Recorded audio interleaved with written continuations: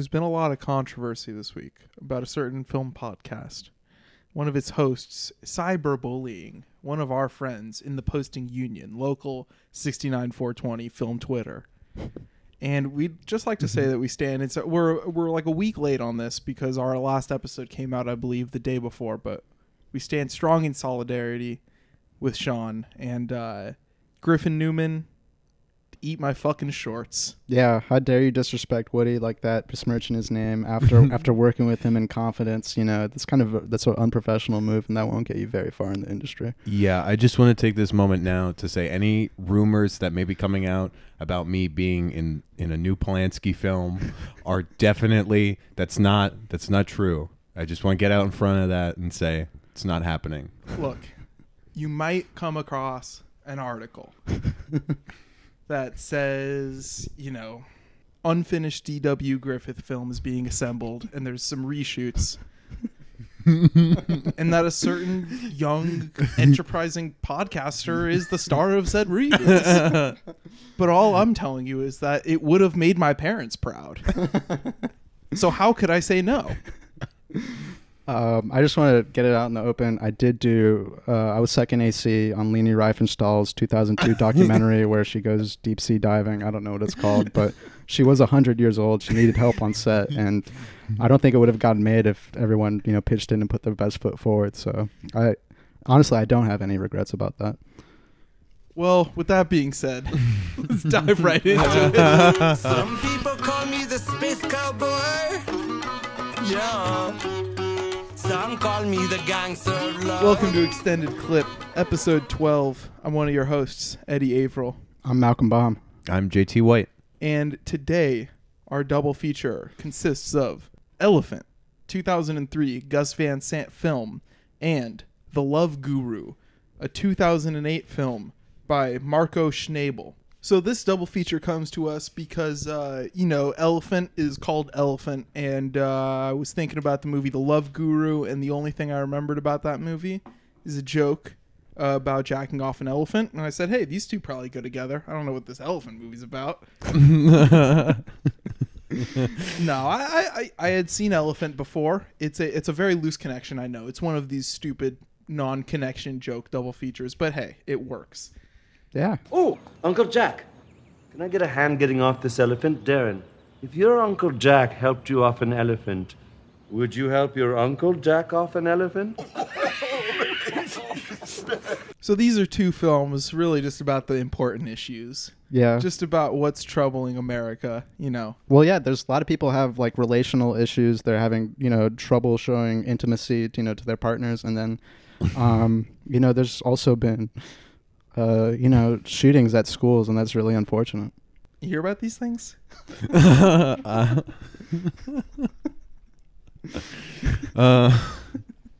I really do like the simplicity of the pairing, though. Like, we need more just one word. It's elephant. Like, yeah. That's it's a good tie. Mm-hmm. Both under 90 minutes too. Both short watches. Maybe that's what's linking them. That is true. Both are very brisk movies, but both very slow in their own way too. Mm-hmm. Elephant and its style more so. You know, Gus Van Sant is taking things from people like Bellatar and like the slow cinema movement kinda, and using these slow steady cam shots and naturalistic acting. And even though it's only 80 something minutes, it feels, you know, like you're in that world for a longer time. And The Love Guru is just like a really terrible piece of shit, and like you just feel every second of it, and it feels like it's 3 hours long. Yeah, Love Guru is so jam-packed with jokes, and most of them do not hit. In fact, I think I've tried counting the times I've laughed. I think it was like 1.5. You know, it's so many jokes, so many misses. And there are so many like bullshit ass like woke comedians that were in this racist ass film. Yeah. Like Colbert, John Oliver, like Jim Gaffigan. Yeah, Jim Gaffigan. Yeah, fuck you, Jim Gaffigan. We have the receipts. For being woke. Yeah.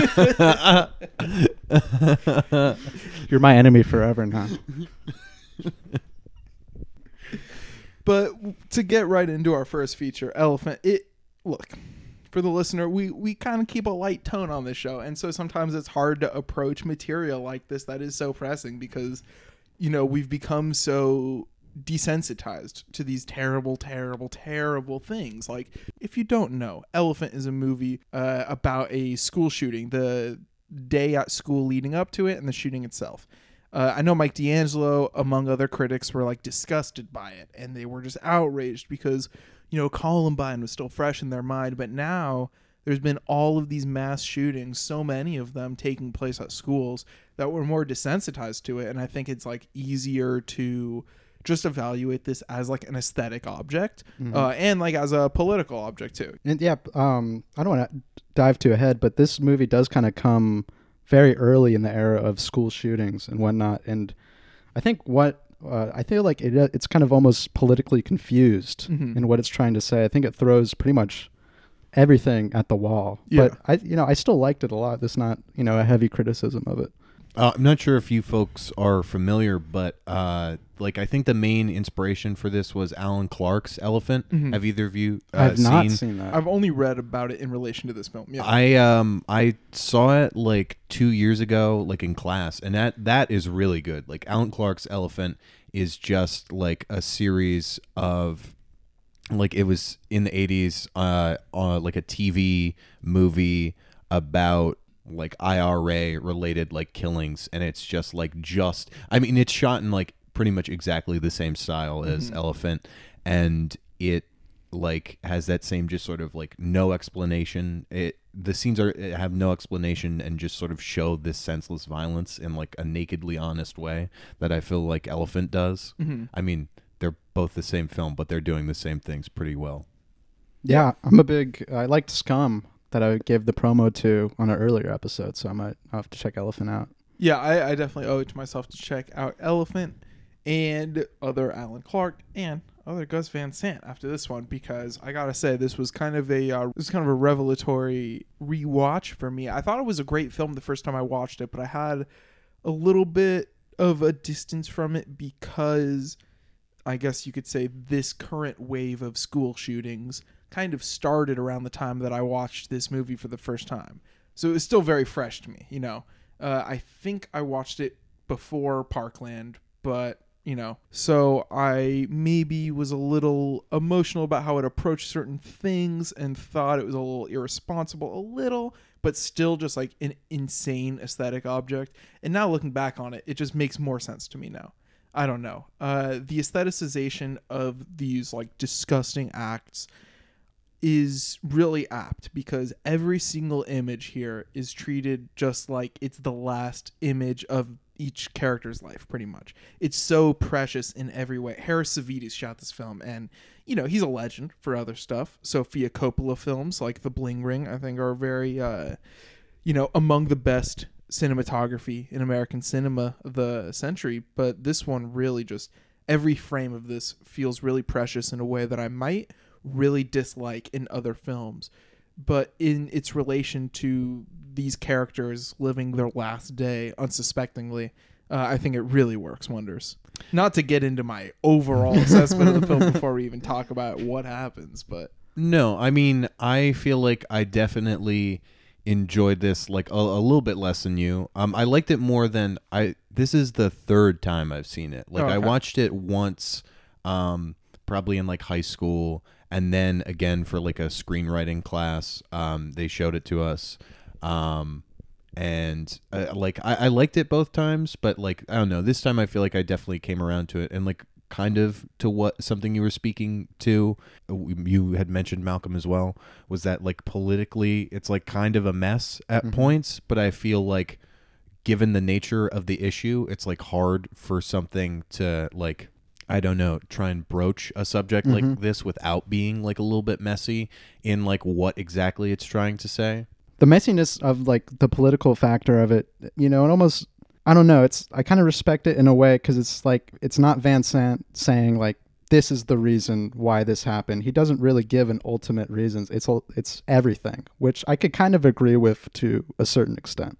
I think it's more not even that he's saying everything is to blame. I think the film really represents what the really shook up American psyche was thinking, which is just like, what could it be? It's just searching for reasons.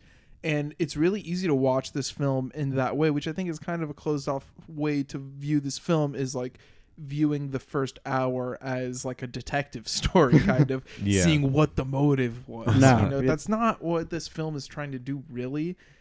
When it shows the two shooters, their scenes at home, that is kind of treated equal to the other kids. It's just how their last day is going to be, and these kids, it could be anything. This film posits, it could be the violent video games. It's probably not. It could be that he watched a Hitler documentary. Probably not. Maybe. A lot of kids watch Hitler documentaries, though. I don't know. That one I can't speak to as assuredly. Haven't as video seen games. one. As a gamer who doesn't watch documentaries. No, I don't know anything about this Hitler guy. But yeah, it's just kind of throwing everything at the wall, even homosexuality, which I think people will use like as a thing to beat this movie down with, that it kind of victimized, or I don't know if victimizes is the right word. It kind of looks down. You could make the case that it looks down upon it, like that repressed homosexuality is why they did it. Sure. But I think that's just, I don't know. I think it's more confused sexuality. Yeah. That's how I interpret it, at least. Yeah, exactly. Well, I mean, the brief amount of Van Sant that I have seen, I think like I really like his approach to sexuality like that, because it is sort of that like weirdly repressed, but like it's very uncomfortable. Like I saw Mala Noche at the New Bev a few months back, and that is really interesting in how it handles that. And that's another thing where it's like messy, but I feel like it deserves to be. So to get into what Elephant is, like the text of the film, we start opening credits over a telephone pole, and you get this time lapse. The sky is just beautiful. Harris Savides really gets some really expressionistic shots of the sky and telephone poles in this film, this being one of them. And I think that's a really important image of the kind of suburban mindset that we're opening. These are the kids who will sit in a car and stare at a telephone pole whether or not they're smoking weed for hours on end, because they're just chilling with their friends. They're in the suburbs. These kids don't necessarily seem to have jobs. They might be a little more content with their situation than other kids, so they're able to just chill. I mean, there's a lot of chilling in like the film. Yeah, like, exactly. That's I mean, most of it is just like watching their like natural routine, and I think so much of that is like so perfectly, and I mean, like I like that he chose non-actors for it, and that like a lot of the dialogue was like improvised, because it's like it's feels very much, I mean, that's why sometimes for me, like because of how like regular of a day it is, sometimes it felt a little slow, but like I don't know, it's so believable. Watching Jerry and watching this movie, I feel like kind of helped me, kind of like unlocked my mind to where I was really ready to accept this movie on an aesthetic level, because I just could find myself watching these Steadicam shots just for hours. That's just something I'm very interested in, just them walking through the hallways. Yeah, so once we get to school, that is the aesthetic mode that this film is operating in. It is all these long take, slow moving Steadicam shots that are following characters generally from behind.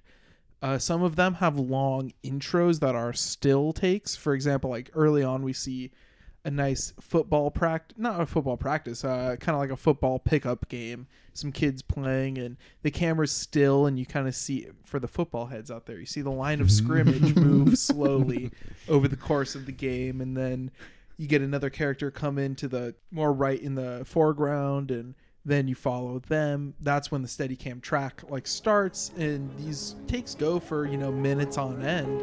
And this football scene in particular is scored to some classical piano score. It's really fantastic. I don't know. First Gymnovi, I don't know the name.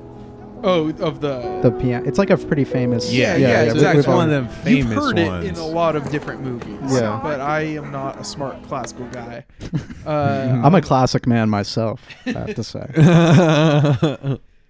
So yeah, well, the first shot of the movie, though, before we get to school, is after the opening credits, is you get this like high angle crane shot of the car being driven by John's dad, who's like drunk driving him to school in the morning. And it's like a great introduction to this like autumnal color palette that we're going to stay with for pretty much the whole film.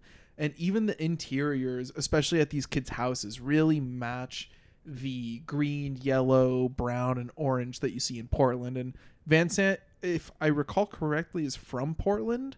And if he's not, he fucking knows how to shoot that environment really well. Like, it feels like he's very at home in this environment. I'm pretty certain the high school he shot at was like from his hometown, or it was relatively near where he grew up. That's so I think that's that true. would be cool if true. Yeah. Most of this is just speculation. Someone now, fact but check. Yeah. Extended Clip, the #1 film news program. Film facts, news, tidbits. We're going to get 4 Pinocchios by the New York Times.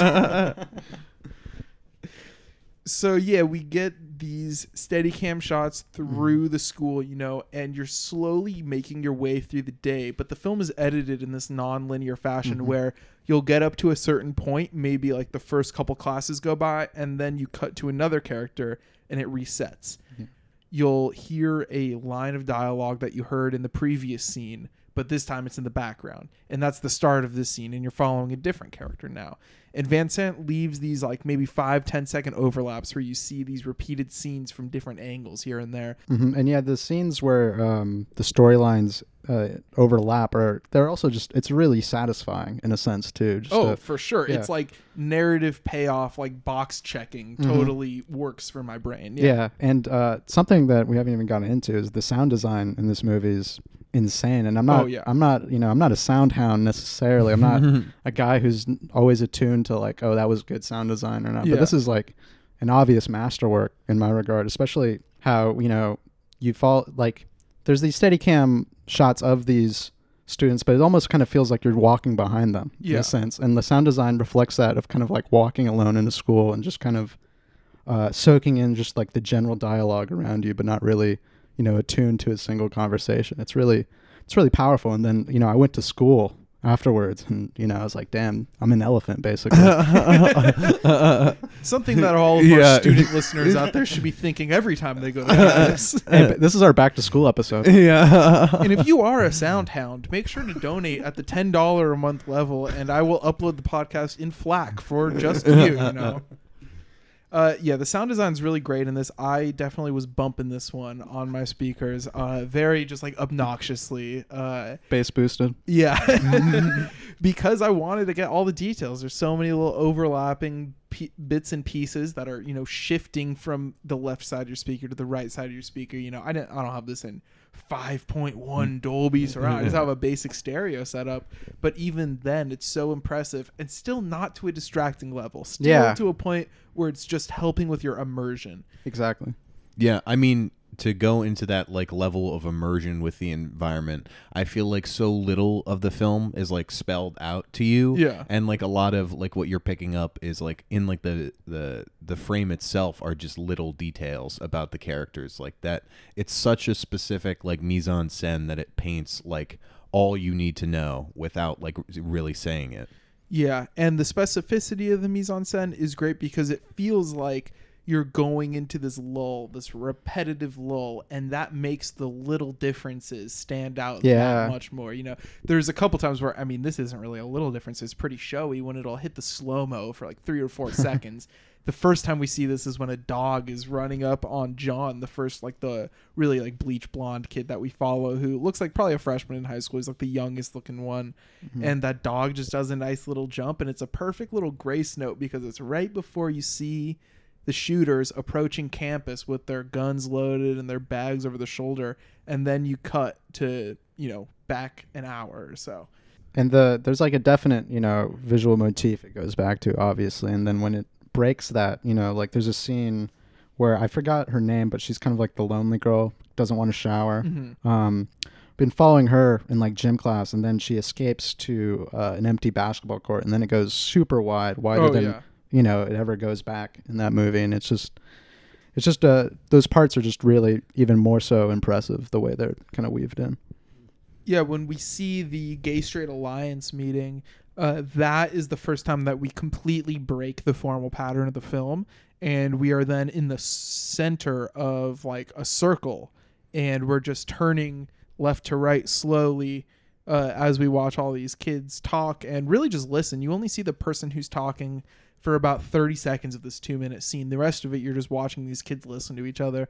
And it's really great. And it's kind of this note of Van Sant. Like, you see this kind of sentimentality that he has in films like Good Will Hunting, or more recently, Don't Worry, He Won't Get Far on Foot. And when you've already seen the movie and you know that the, sexual experimentation is to come later, and you see that there was the GSA at the school, and like there was this outlet for these questioning kids to talk about stuff with, and they didn't take it up, it kind of strikes a really sentimental tone. But like within the context of this movie, I think it's kind of passable still. Like, it didn't really stick out that much. Like for me, Gus really snuck it in naturally there for me. Yeah, because like even at that meeting, like the sound design still kind of distances you from like, you could still hear what's going on, but you're not really, it doesn't feel like you're actively listening, if that makes sense. So Michelle is the character you were talking about who didn't want to shower. And yeah, she has kind of a gym clothes gate situation, a big scan, not, but we've all been there. We like that's something that fucking happens in boys and girls gym class. Like, you have a kid who doesn't want to change, and they probably have a fucking perfectly good reason why they don't want to change into gym clothes. Yeah, I have seen that play out many a times. It goes just as well as it does in the film. Yeah, not really. Not like there haven't been shootings. It's a pretty nasty fate. there haven't been. She is the first one shot. That's happened to every person. I'm just saying, like, please wear your gym clothes. So after we see all these people's days as they're going so far, we see Michelle, we see Eli, the photographer who we meet early on. He takes a picture of a nice goth couple. Or probably more like Portland gutter punk couple. True, yeah. Who look like they just like are tweaking off meth and are letting him take pictures of them. And that's a pretty fun way to start the movie. And so you see him for a little in the dark room. You see our main guy John trying to make plans for the weekend. But you going to the concert today? No, I can't. My parents are being bitches this week. Yeah. All right, I'll see you. Yeah, John's like trying to leave the keys for his brother to pick up his drunk ass dad, and like the three girls, what is it? Jordan, Brittany, and something else. Nicole, yeah.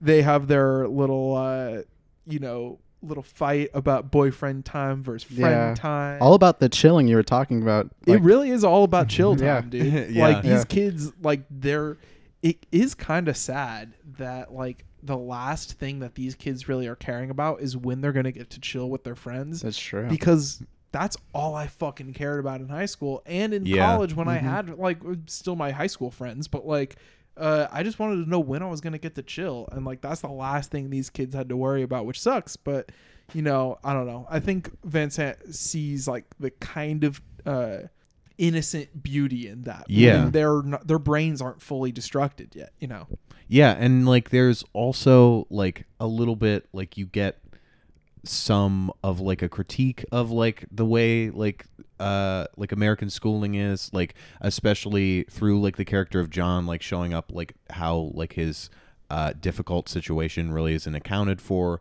and you get such layered experiences that all feel authentic. So, I mean, after we meet all these kids and see them for the first like 3 hours of their school day, then we go back and we go a little further back for the shooters. We see them order the guns online very easily at usaguns.com, where every gun was in the category of AK-47, whether it was like a shotgun or a pistol, which I thought was pretty fun. And you see them play some first-person shooters. You see them watch a Hitler doc. The first-person shooter has the style of the movie, which I think is like... Well, no, that's not how the shootings really are shot, though. It's there's one take that's like that. Yeah, true. With their planning, and they cut to him just saying like, oh, and I'll pick these people off. There's like That's 5 true. seconds where it looks just like the first person shooter did. So it's obviously raising the question, is this to blame? I think the answer is clearly no. Yeah. But whatever. I'm not going to get into that. Do video games cause violence? I think podcasting does. Yeah, actually podcasts are violence. So look, we do a lot of irony here, and I just want to say We are very pro Second Amendment. My friend has a gun. It's really cool. He just wears it around the house, and I respect that. No, obviously this is an anti-gun movie. If guns weren't legal, these kids could not buy them from the internet that easily. Yeah, it's fucking terrible. There should be no guns at all, ever. There should never have been invented guns. And I'm going to delete them. I'm going to get my hacker to delete all the guns. That's something that they don't talk about in politics, and it's kind of the steps we need to take. Yeah, it's true. Andrew Yang's talking about it. Actually, I heard he was talking about it on Joe Rogan. Yeah, it's like if you go to like hour 4 minute 38 in his Joe Rogan interview, you could hear him talking about actually like how. I've actually been working on this policy where we get hackers to hack guns and delete them straight out of the stratosphere. It's really impressive. It's we see them do the planning, and then the planning scene itself is kind of like a classic heist thing where they're talking through their plan, and then it cuts to them enacting the plan and back and forth. But then you actually see them do it. But it's pretty funny, and he tells them to. We have enough explosives to last us almost a day. Most importantly, have fun, man. Yeah, man. And then after they finish, it's like, how many do you get? Like it's treated very lightly. Well, it's definitely gamified. It's gamified. I guess I don't know how lightly the movie treats it, but the characters treat it lightly. I mean, that feels like the attitude of like the Columbine, like particularly those shooters like attitude. Yeah, and it's presented aesthetically the same as just walking around the halls was. It's a little more you get a few more 45-degree angle shots, like not directly the back of their heads, but you do get a lot of just the back of their heads as they're walking through the school, mowing people down. And I feel like also, I mean, maybe it's because some of the imagery is so striking, but it's just like the fires that are happening at like lockers and just like the smoke. Oh my God. That just feels like it's like surreal and how it's unsettling. Yeah, it's like the end of fucking Barton Fink where the hallway's burning down and John Goodman's running through. Yeah. That's what it feels like towards the very end when it's like when it cuts to the last character intro we get actually is Benny. Which, look, Elephant in the Room, speaking of the title, he's the only non-white character. Yeah. Other than the teacher that was leading the GSA is also black. But then he dies pretty early on. And then so we have Benny who tries to sneak up on one of the shooters and like disarm him. And man, the build up to that is great. I read a critique of this that said that the long takes are a cheap suspense mechanic, and I don't buy that at all. No. The Benny attempted thwarting of the shooter is like the only time where I think it's using it as a suspense mechanic. And that is like one of the longest takes with no action and no dialogue in the whole movie. So I think he earned it if he wants to use it as a suspense mechanic in that scene. Yeah, and I think there's around that time he's kind of mouthing off to the teacher, or after he kills Benny, he says something to the teacher's like, "There's others like me, and like if you don't treat me right, like they're gonna get you too." And I think that kind of speaks to what you're kind of talking about of like this kind of non-heavy but still like a presence of critique of like how the school system works or something. Well, I hate to say it, but I'm giving this one 5 bullets. I haven't rated it yet online, so this is a live looking process. I have to give it 4.5 bullets. This is an instant classic, and I just want to watch all of his stuff from this era. It's really sparked something in me. Yeah, to be clear, I am upping my initial 4 bullet rating to a 5. 4 was when I watched it a few years ago. Yeah, I'm upping my 3 bullet rating to 4. And I think it's really appropriate that we do like an ironic gun violence podcast. Yeah. And that we're talking about, real gun. Well, we're talking about fake gun violence, but in a time. Yeah, this is bad. I don't know where I'm going with this. It's all art, baby. It's all just pure art. Nice. Well, we'll be back with an equally relevant film to the news, an equally harrowing depiction of violence, the extremely racist Love Guru. We'll be right back.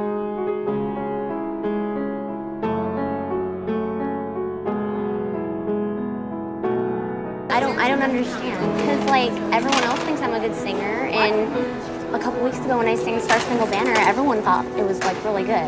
So that's why I'm like really confused that you would say something like that. Seriously, I mean, why? Why do you think I'm such a bad singer? Welcome back to Extended Clip. You guys have a nice break? Yeah, I got some water. Cool. No, you didn't. I did. Yeah, I did. You did the I got opposite. some You water. Nah, man, I got some water. Why are you gaslighting me? I don't know what that word means, but when we had a break, I went to go get a cup of water to sip on.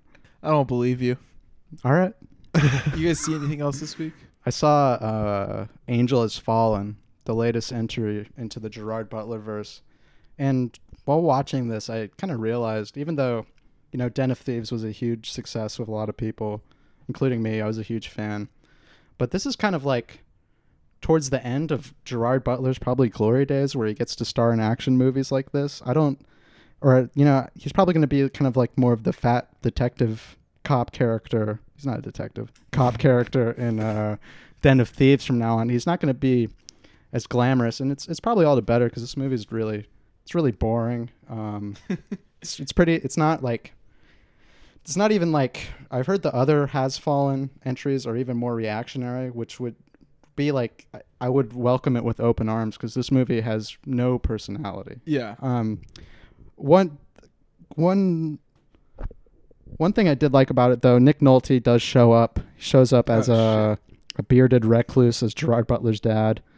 And there's there's two ridiculous scenes in particular that are not worth the price of admission. But once this movie gets uploaded to YouTube, I'll probably watch those scenes on YouTube. There's one including an isolation floating tank, which is I've always wanted to try that. I'm really interested in isolation floating tanks. But yeah, the movie sucked. Like sensory deprivation? Yeah. That's we should Rogan pod shit. one. Yeah. Oh yeah. I think that's the how only we thing become, That's how we become podcast superstars, is we do some sensory deprivation podcasting. Yeah, we need to get into like Rogan techniques, like start eating like veal and do shit like that. Have like right wing people like on the the new right. Yeah. Yeah. Gavin Smoke McGinnis. weed. Yeah. Smoke weed. Ask Gavin McGinnis if he's ever tried weed. What about you, JT? Yeah, I think the big news is that I've been pounding through a lot of Joel McCrea because they had a little special of his work on TCM, and I watched a lot of Westerns, Ride the High Country, Stars in My Crown, Colorado Territory, but one that I thought was really interesting that I saw was like a comedy by George Stevens, 1943, The More the Merrier.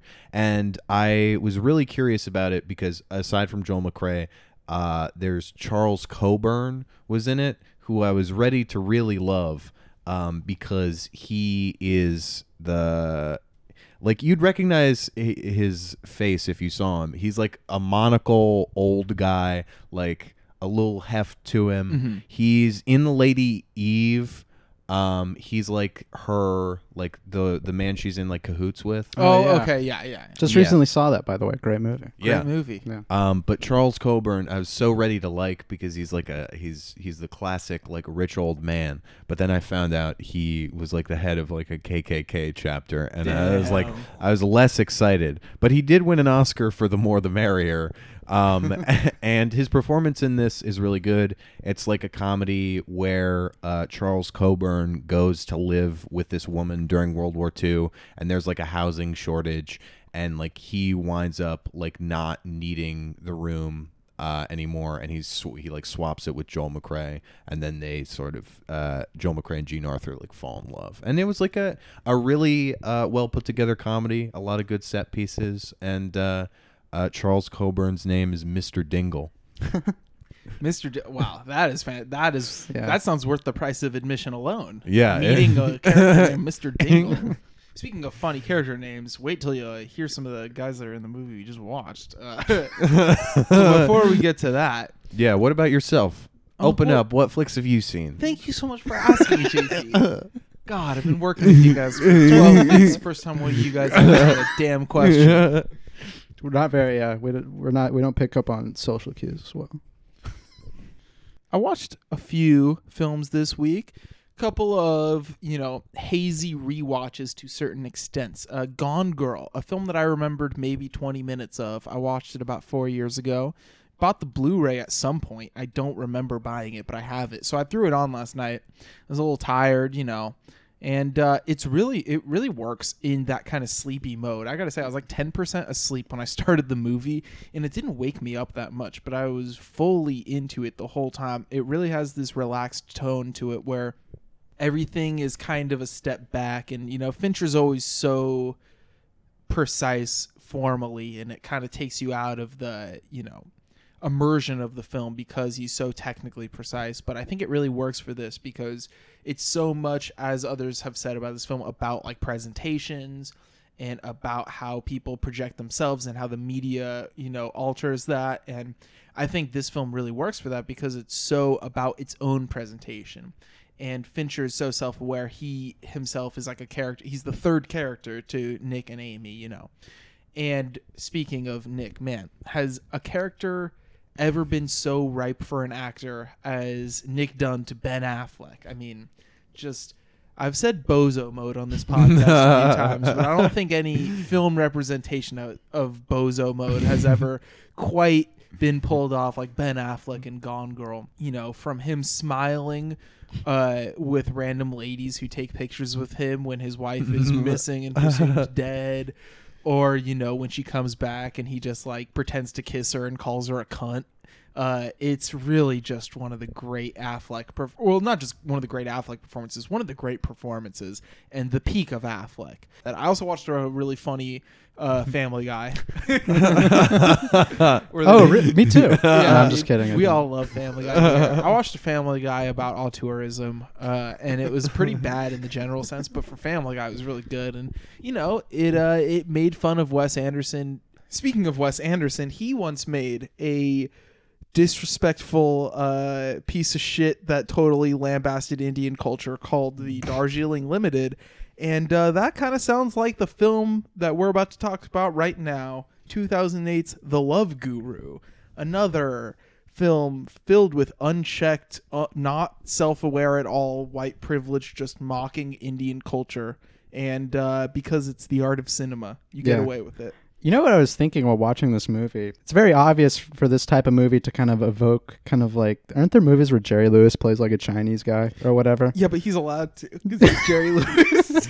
No, yeah, I'm not trying to cancel Jerry Lewis here. I'm just saying this is kind of like the last race comedy that I could remember being released to the American public. Yeah. Meet the Blacks was like 2 years ago. Well, what's Meet the Blacks? What goes on in Meet the... What do you fucking think? Well, I meant more specifically like a white guy lampooning, like putting on some makeup and lampooning a different culture. Yeah, this and Zohan came out back to back, and these are both like the last shreds of that era of the funny man comedy. Yeah. You had Sandler, he had all his movies. Mike Myers had a few movies. Jim Carrey had his movies, and then in 2008, we're at this point where it's like, what else can we do? Like, we've already done our stock characters, so let's just do some broad ethnic stereotypes. Yeah. And Zohan is much funnier than The Love Guru. That's all I'll say. I'd have to take another look at Zohan, directed by podcast favorite Dennis Dugan. I can't completely trash it. Problem Child director. Yeah, Dennis Problem Dugan. Child and Big Daddy director Dennis Dugan.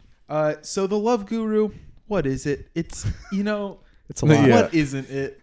I mean, that's like part of like throughout the whole film, and I feel like a big comparison reference point, and like for obvious reasons, is Austin Powers, a film trilogy that I have much respect and admiration for. Respect. Austin Powers is a film series that I respect and admire, and was a pivotal pivotal in my early cinephilia.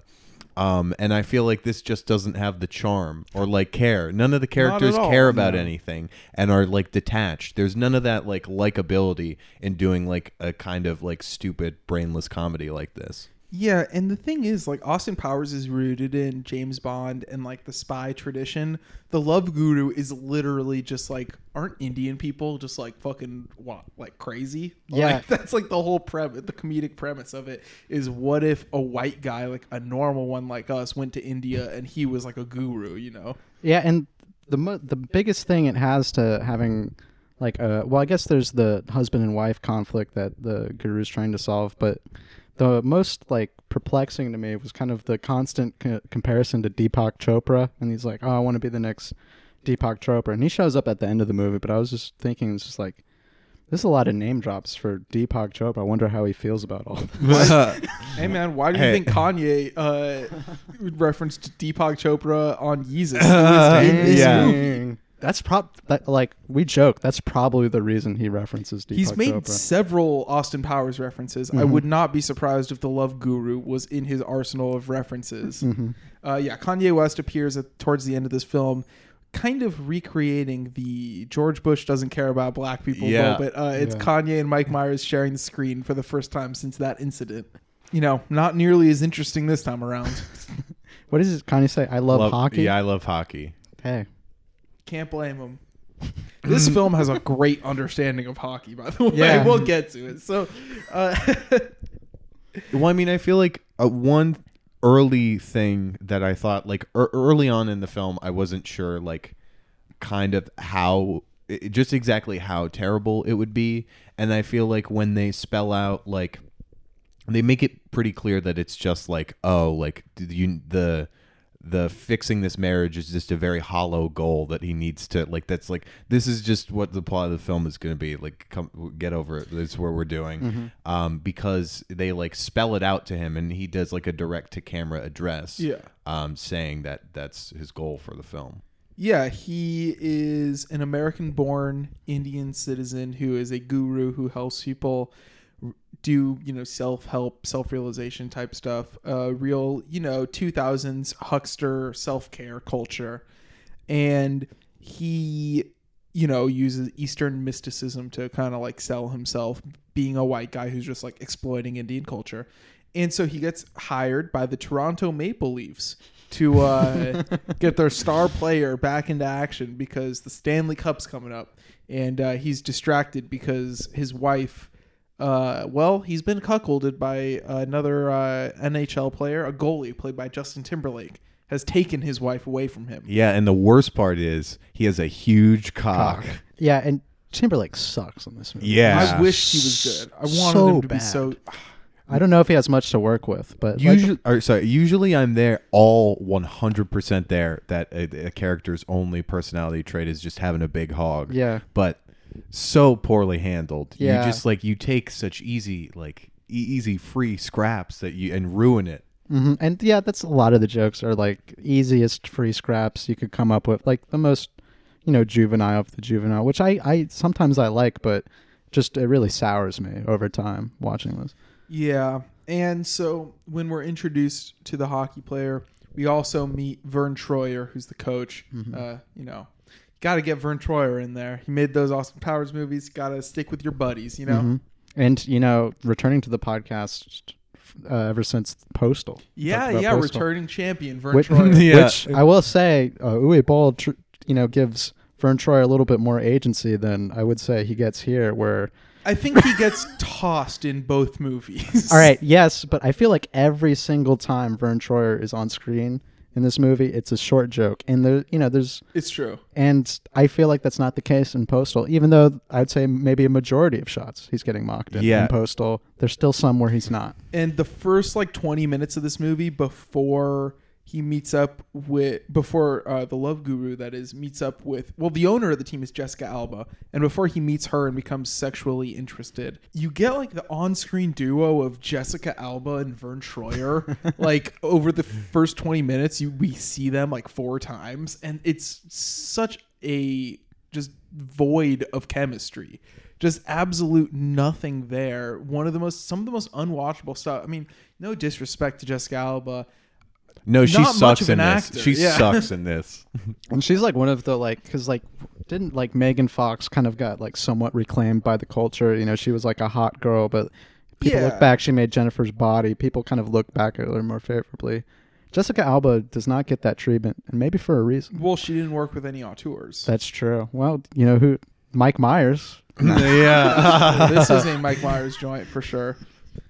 It does have a similar house style to Austin Powers. Both films, or not both films, the first and third Austin Powers movie and this film are all shot by Peter Deming, regular cinematographer of David Lynch. Yeah. And so there is like a pristine look to it. Yeah. And the Love Guru, look, if you load up a nice big 1080 file of it, there are some shots that look low-key fucking beautiful. Yeah. But the jokes that are being said during these shots are so ridiculous and so stupid and mind-numbingly dumb and go on for so long. And even when that's the joke, the length of it, it's still not funny. Mm-hmm. Yeah, I think a lot of the jokes are like, this is so bad and so stupid that it's funny, and it's just like, nah, this is just bad and stupid. Oh, Yeah. One of the worst fucking jokes that I definitely want to talk about is there's like in the like flashbacks that we get to Guru Pitka's like guru training is like there when he's like he has like drama tattooed on his hands. Yeah. And he's going through the D, and that's distraction. And then we have this flashback to they're playing a game called Stink Mop. Oh my God. Where I like, honestly, you got to break down the rules of Stink Mop to me. I had no idea what's going on. It's just, I mean, none of it. It's also like flimsily constructed True. and not even like in a way that's like aware of it. But like, if only the jokes were good, I feel like that's only when this style works. But it just sucks so hard. It's, I think the lead guru just like pissed in a bucket, and then they both it's like two students are in like a ring and sort of like combat with mops to try and soak the other one with piss. Yeah, I feel Mike Myers is just so satisfied with himself at this point. True. That he just thinks I could just kind of take it easy and people are going to eat this shit up. And they've gained enough of my trust from the Wayne's World duology and the Austin Powers trilogy. And there's even a point where in the car he changes the radio and Bohemian Rhapsody is on, and he looks right down the barrel into camera. And you're just like, what the fuck, man? Like, I'm not even thinking about that. Yeah, I'm not thinking about Wayne's World right now. Fuck you. Like, it's come on, stay humble, Mike. But there's one point where they're literally doing like the same like joke structure thing as like Austin Powers. They like do it's some like, in the third Austin Powers, the gold member, the mole joke. Yeah. There's some iteration of that. I think it might be with Vern Troyer and just that he's short. That cracked me up as a fucking 12-year-old when I watched this movie. Actually, you know what? It didn't. I remember this being one of the few movies that, like, in middle school when I saw it, a raunchy comedy, I left saying, yeah, that sucked. I didn't like that.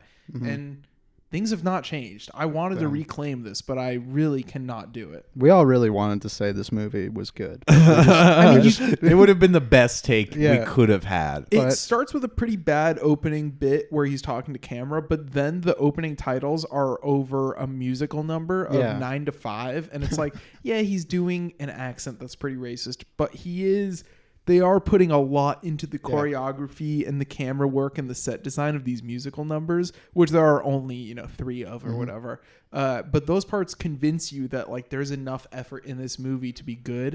And then you realize that must have been all that they put effort into. Yeah. I'm a big fan of these musical scenes for some reason. Just because of how bad the rest of the movie is in contrast. It feels like there's life in the these movie scenes. ends at about an hour and 19 minutes. And then you get like a 6-minute like Steve Miller Band The Joker rendition. It's good. It makes you so happy that the movie is finally over.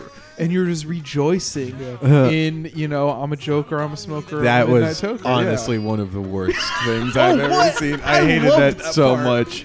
The Mike Myers tradition started in Shrek, to end your movie with just an absolute banger of a musical sequence.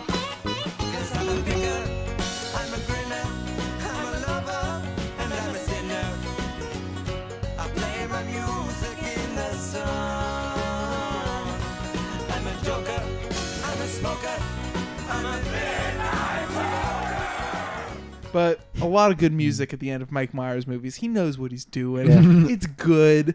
My personal but that scene is good. I don't know. Yeah, my personal favorite is the one we haven't mentioned, is the More Than Words musical sequence. Oh, yeah. Which is just It's so serious. It's just so serious and like, but it has like a nice, chill, laid back vibe to it. Just like, you really just like two guys jamming out and like kind of creating like, it's almost like they created the song on site. Like it's just so natural. Yeah, while doing accents too. Like, Yeah. I guess the like figuring out like what's even supposed to be funny about that scene. I guess it's just him saying more than words or whatever. But it says more than words. But it's like it does like that doesn't even register to me. It just seems like they're singing. In terms of what one of the big jokes is, speaking of that, is just like everyone's name is dirty, like in Austin Powers, you know.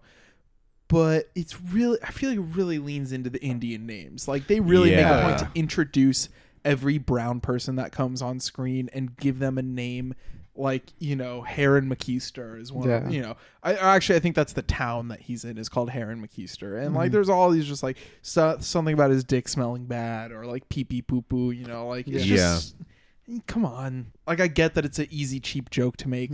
And also, you know, someone might come in and correct me, say, the white people have funny names too. Dick Pants and you know, Vern Troyer's name is like Jack Off or something. Who fucking cares? Like equal opportunity racism is still, you know, I don't give a shit. Equal opportunity, whatever. I'm sure the Love Guru fans are just fuming listening to this. Also, it's settle down. It's not like even equul opportunity. There's like 10 Indian names to American names. Yeah, it's true. Oh, guilty. This movie is fucking guilty. Something just as bad as the racism in the film is that this film presents itself as like a horny movie. Yeah. Because it's the Love Guru, but there's so little fucking in it. Yeah. It's like horny in the like you're 14 and just jacking off every day, but you don't know what fucking is. I don't think he doesn't fuck in this film. No, he does not. Well, he's belted up. That's kind of the excuse. But yeah, it's disappointing. Set free at the end, and it's implied that they fuck. But like, I guess that's like, you know, the music of the Steve Miller Band maybe symbolizes sex. But like Austin Powers had some fun with like some weird like shitty sex scenes. For sure. Super excited. You just remember those scenes. Yeah, just throw in like a little a ding of your cock hanging chastity belt. Yeah. Thinking of Heather Graham in a second. Austin Powers movie. All right, was there anything in this movie where you guys was like, that was funny? No. Sometimes Colbert as the sportscaster, like he would have a good line, and then it would immediately follow up with like 4 more lines on top of it that all sucked and made you forget how good the first one was. I agree. I feel like I laughed kind of when they first said Jacques Lecoq something. I was like, but like they're like, damn, that's pretty immature of you. Hey, I am what I am. There are like things that in a vacuum should be funny that stand out to me. Like the 2 elephants fucking and Mike Myers on top of it. Like that idea as a notion, that's funny. But when you see it, it's so it makes me want to cry. Really is disappointing. And this kind of like the bleakness of like the Toronto Maple Leafs like hockey arena setting is like, it sucks. We're not gonna fucking explain how it happens. Game 7, Stanley Cup. This movie has 2 elephants fucking on the ice during like a penalty shootout in the last second of a tie game. It really understands the rules of hockey. There's a point where he like scoops up the puck, just like throws it in the air and skates by everyone who's just stupidly looking up at the puck and drooling. Genius sports movie, obviously. He fucking wins the Stanley Cup and he gets the girl and his client gets the girl and everyone's fucking happy at the end. It sucks. This is like the worst movie we've covered on the podcast. I think so. Yeah, I'd say. Yeah. I gave it 1.5 bullets on Letterboxd. I think I'm just bonking it down to 1 flat. Oh yeah, I'm giving it 1 straight to the dome, suicide style. Yeah. I'm gonna have to. I wish I could give this movie 5 bullets. I'm gonna have to suicide this one again. I did 1.5 at first, but it's 1. Let's take care of business. Yeah. Mike Myers, retire, bitch. I think he did. Well, no, he's working with Bryan Singer, making Bohemian Rhapsody 2. Check the flight logs. Mike Myers directed a movie recently, I think. It was a documentary, I want to say. Maybe I'm just another thing I'm pulling out of my ass, but Speaking of pulling things out of our ass, let me pull up the email. You did make a documentary. Get in touch with us at extendedclippodcast@gmail.com. We have an email today. It's from Ryan Kelly 2014 @gmail.com. Subject, question for the Clippers. Hey guys, what's up? Seen any cool movies lately? Yeah, how about you fucking listen to the last hour? God. We're on Twitter at extendedclip69. I'm at iPod_video. I'm at Bitchface Palace. I'm Malcolm. I'm JT. I'm Eddie. I'm at Tall Boy Thin Legs. And I'm also at Drill. I'm also at I can't think of any other good accounts. Everyone sucks at Twitter. Good night. The Love Guru.